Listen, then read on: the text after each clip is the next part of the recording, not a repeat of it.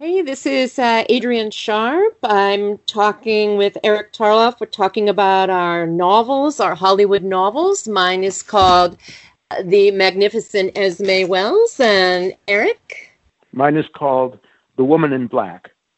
And mine is actually not due to be published until March. But please, I hope everybody who hears this will bear that in mind and go out and buy it as soon as it does appear. And mine's been out a few months. It appeared in April. And both Eric and I have written books that deal a little bit with our own family backgrounds, since we've set them both in Hollywood. Eric's from a much bigger Hollywood family than I am. My Hollywood connection was my grandparents who dropped their daughter, my mother, off at a Baltimore orphanage and headed west, living in Hollywood, following the racetracks, making trips to Vegas where they gambled. And they lived in a series of hotels and apartments in all around the tracks and in Hollywood, where I think my grandmother probably wanted to be a movie star. She was a very big movie magazine reader, dreamer, knew all the facts, fashioned her hair and the fashions of the stars at the time, but of course never actually entered the business. But Eric, your family was different. Tell us about it. Well, my father was a screenwriter, first for radio, then for both television and movies. And he was blacklisted in 1952 by the House Un-American Activities Committee, actually 1953 to be precise, and was unable to work under his own name for about 12 years. But he was able to work using fronts and then a pseudonym. And then the first movie he wrote that actually bore his name again, which was in 1964, won him an Academy Award for Best Screenplay. So he came back with a bang.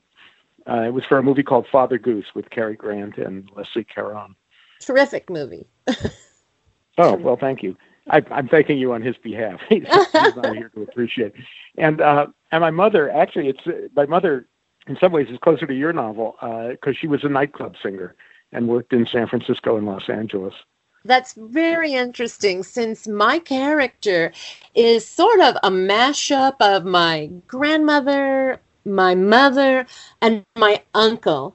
My mom left behind in Baltimore, went to school and did very well there, double majored in biochem at the University of Maryland, and could have gone to medical school if she'd wanted to, though what she wanted to do in the late 50s was just get married and have children and have the family that she never had herself. I wanted to ask you, how much resentment did your mother have toward your grandparents? I think we children had the resentment, and my mother just had shame. She felt shame. But you had resentment on her behalf. Yes, resentment on her behalf.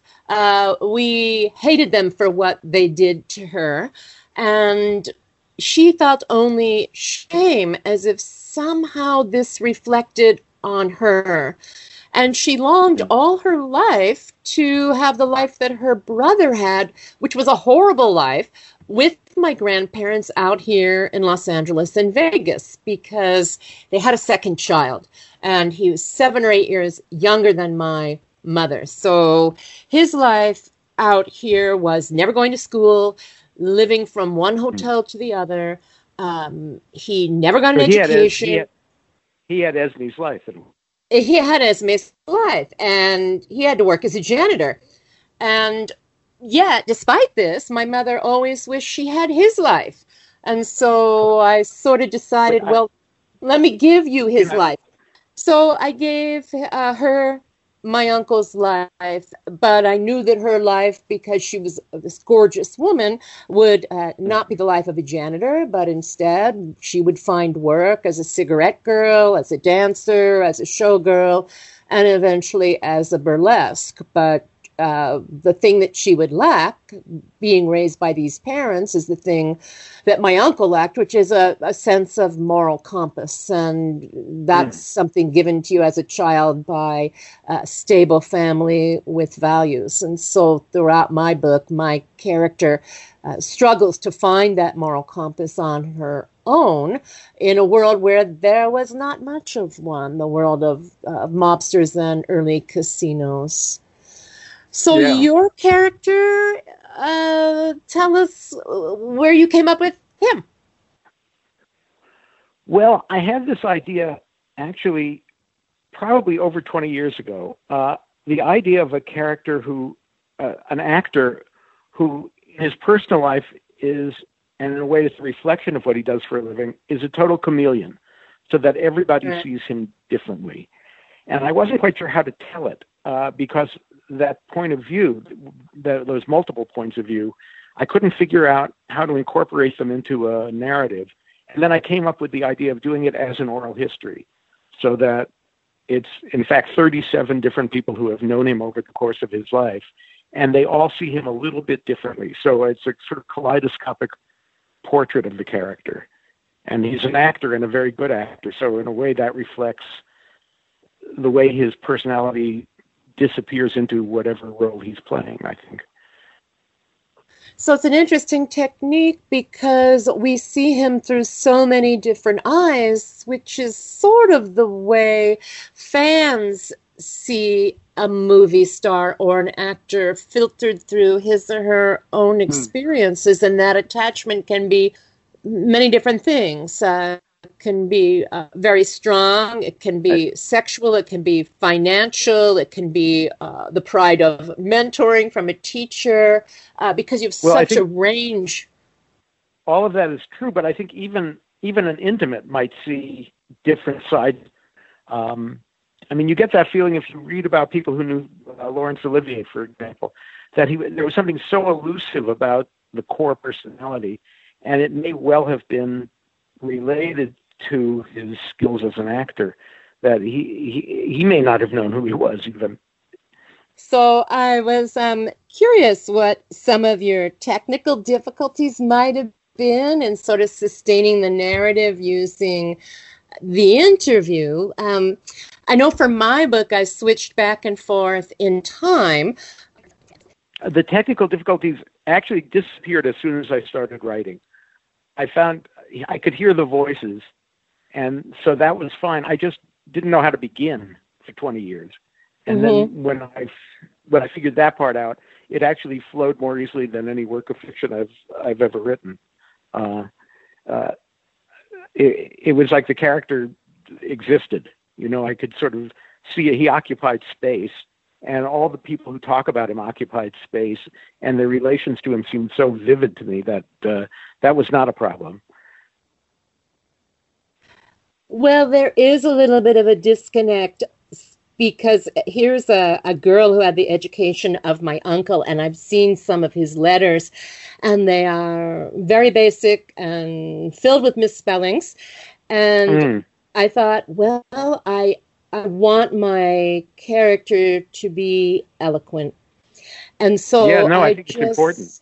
Sort of pushed forward to give her this kind of a gorgeous voice that allowed her to be very observant about the people around her, and maybe wiser and more manipulative, and therefore more successful than my uncle. She had a sense of wanting to take care of her father and secure his fortunes as well as her own. My uncle wanted to get away from his parents as soon as he could, and he said if they ever appeared at his house or hunted him down, which of course they weren't going to bother to do, being the kind of people they are, he would just shut the door in their faces, and he won't even speak their names. He won't call them mom or dad. He'll just call them by their first names, their nicknames, and even then, his voice is sort of dripping with disdain.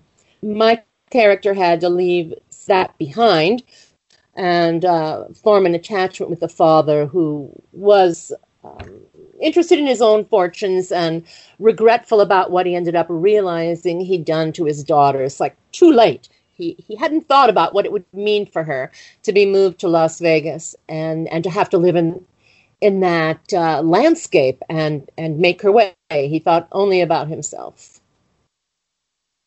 I was just going to say, he seems like a very doting father by the end, perhaps as compensation for the ways in which he failed her when she was younger. Is that a misreading? No, I think that both he and she came to sudden realizations at the close. She that I've endangered my father rather than saved him, and he thinking I've endangered my daughter. Let me save her now, thinking that he could because he was always dreaming. Yes, I was asking you what you since the title of your book and one of the mysterious characters in your book is this woman in black who leaves flowers or mementos on the grave of the movie star. So I was just curious what you think of the relationship between a fan and a star, or what you might have been trying to say.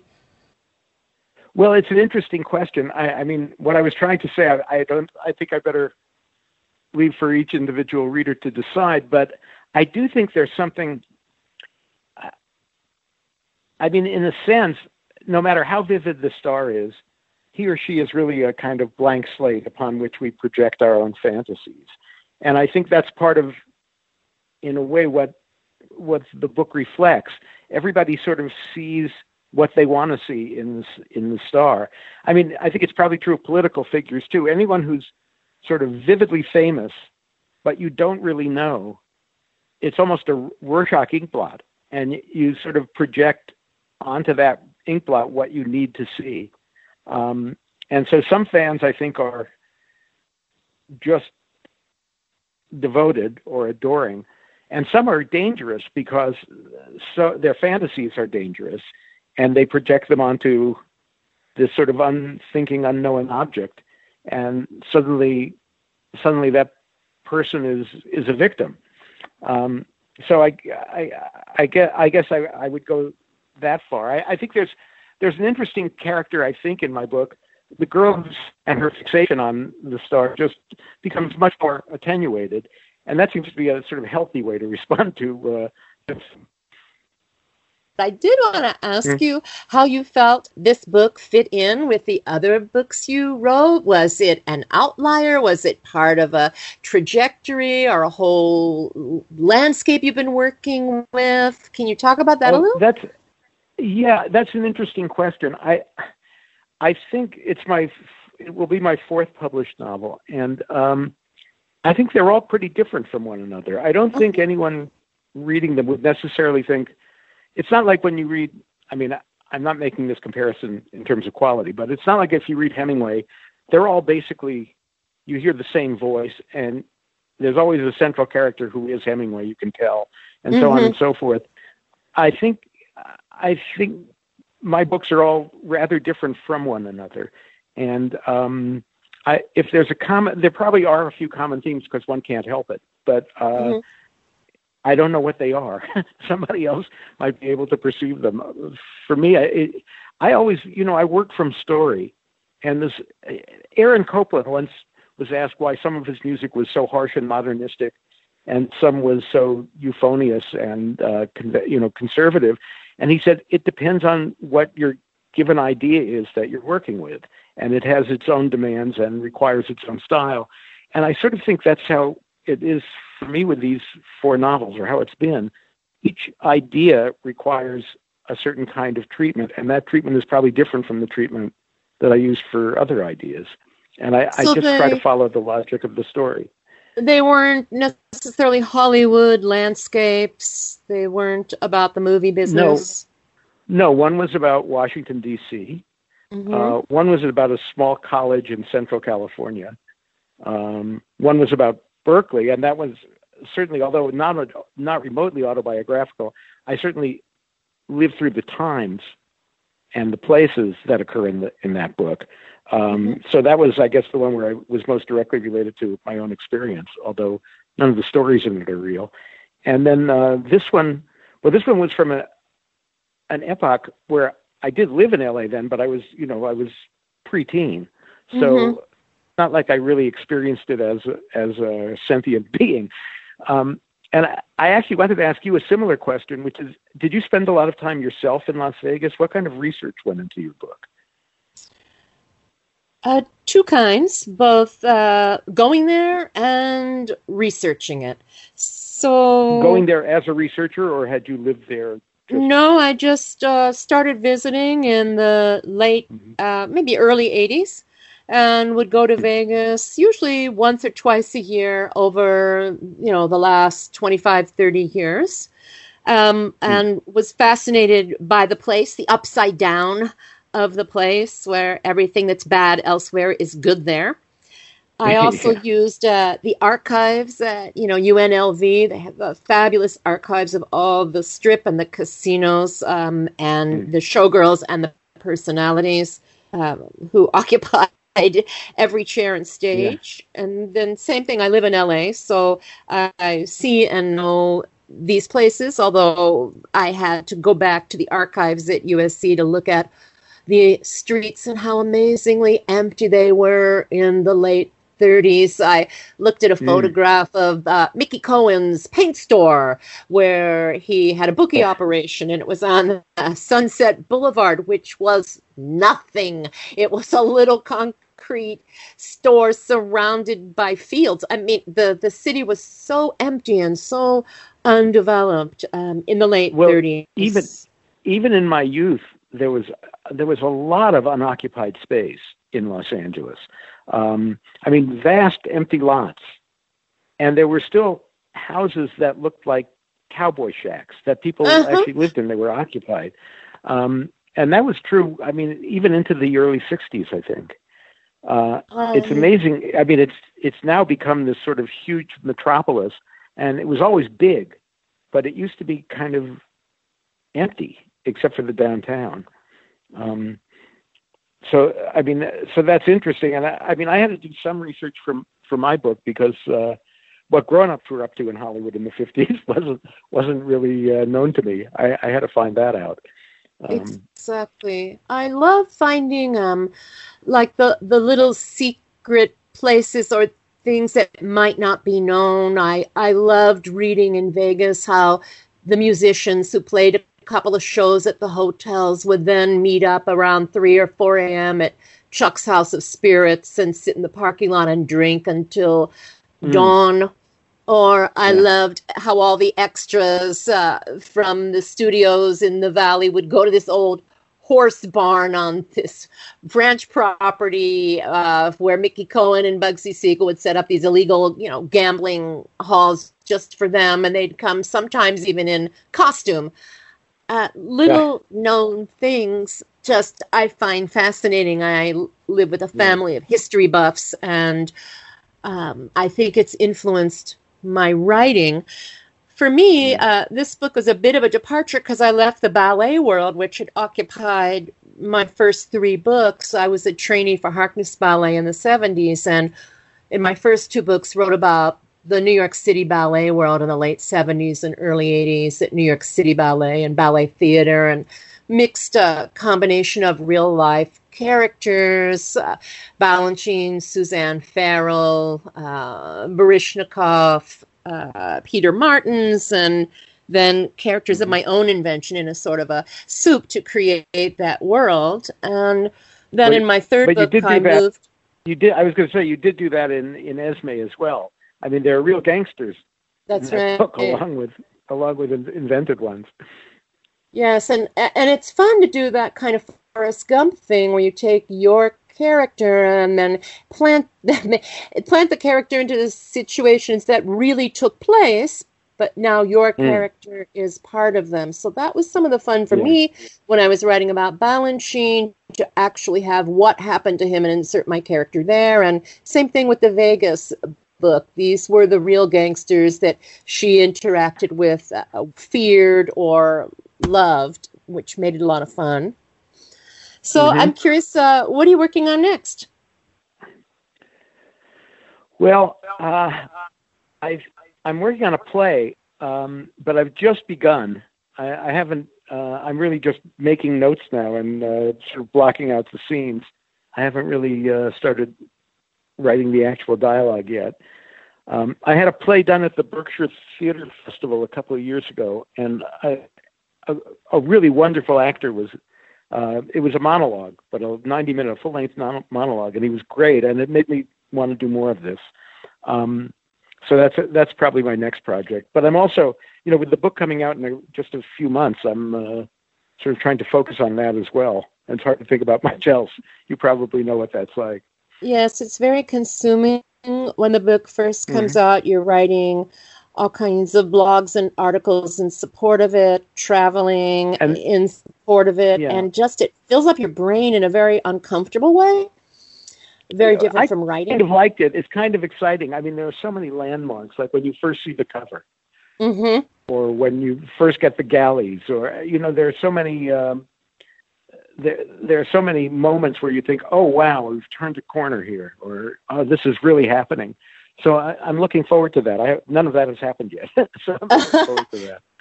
I think seeing the galleys, very magical moment. It's finally in print. Looks like a book. Very exciting. Yeah, it's real. It's real. That's right, and it is. And to my mind, nothing really can compare to that. I mean, I suppose a recording artist, when he first sees the record or she first sees the record, it's probably similar. Although records are kind of disappearing, aren't they? But it's got to be sort of similar when the curtain goes up on the play that you had produced. There's something very exciting about having your words read, right?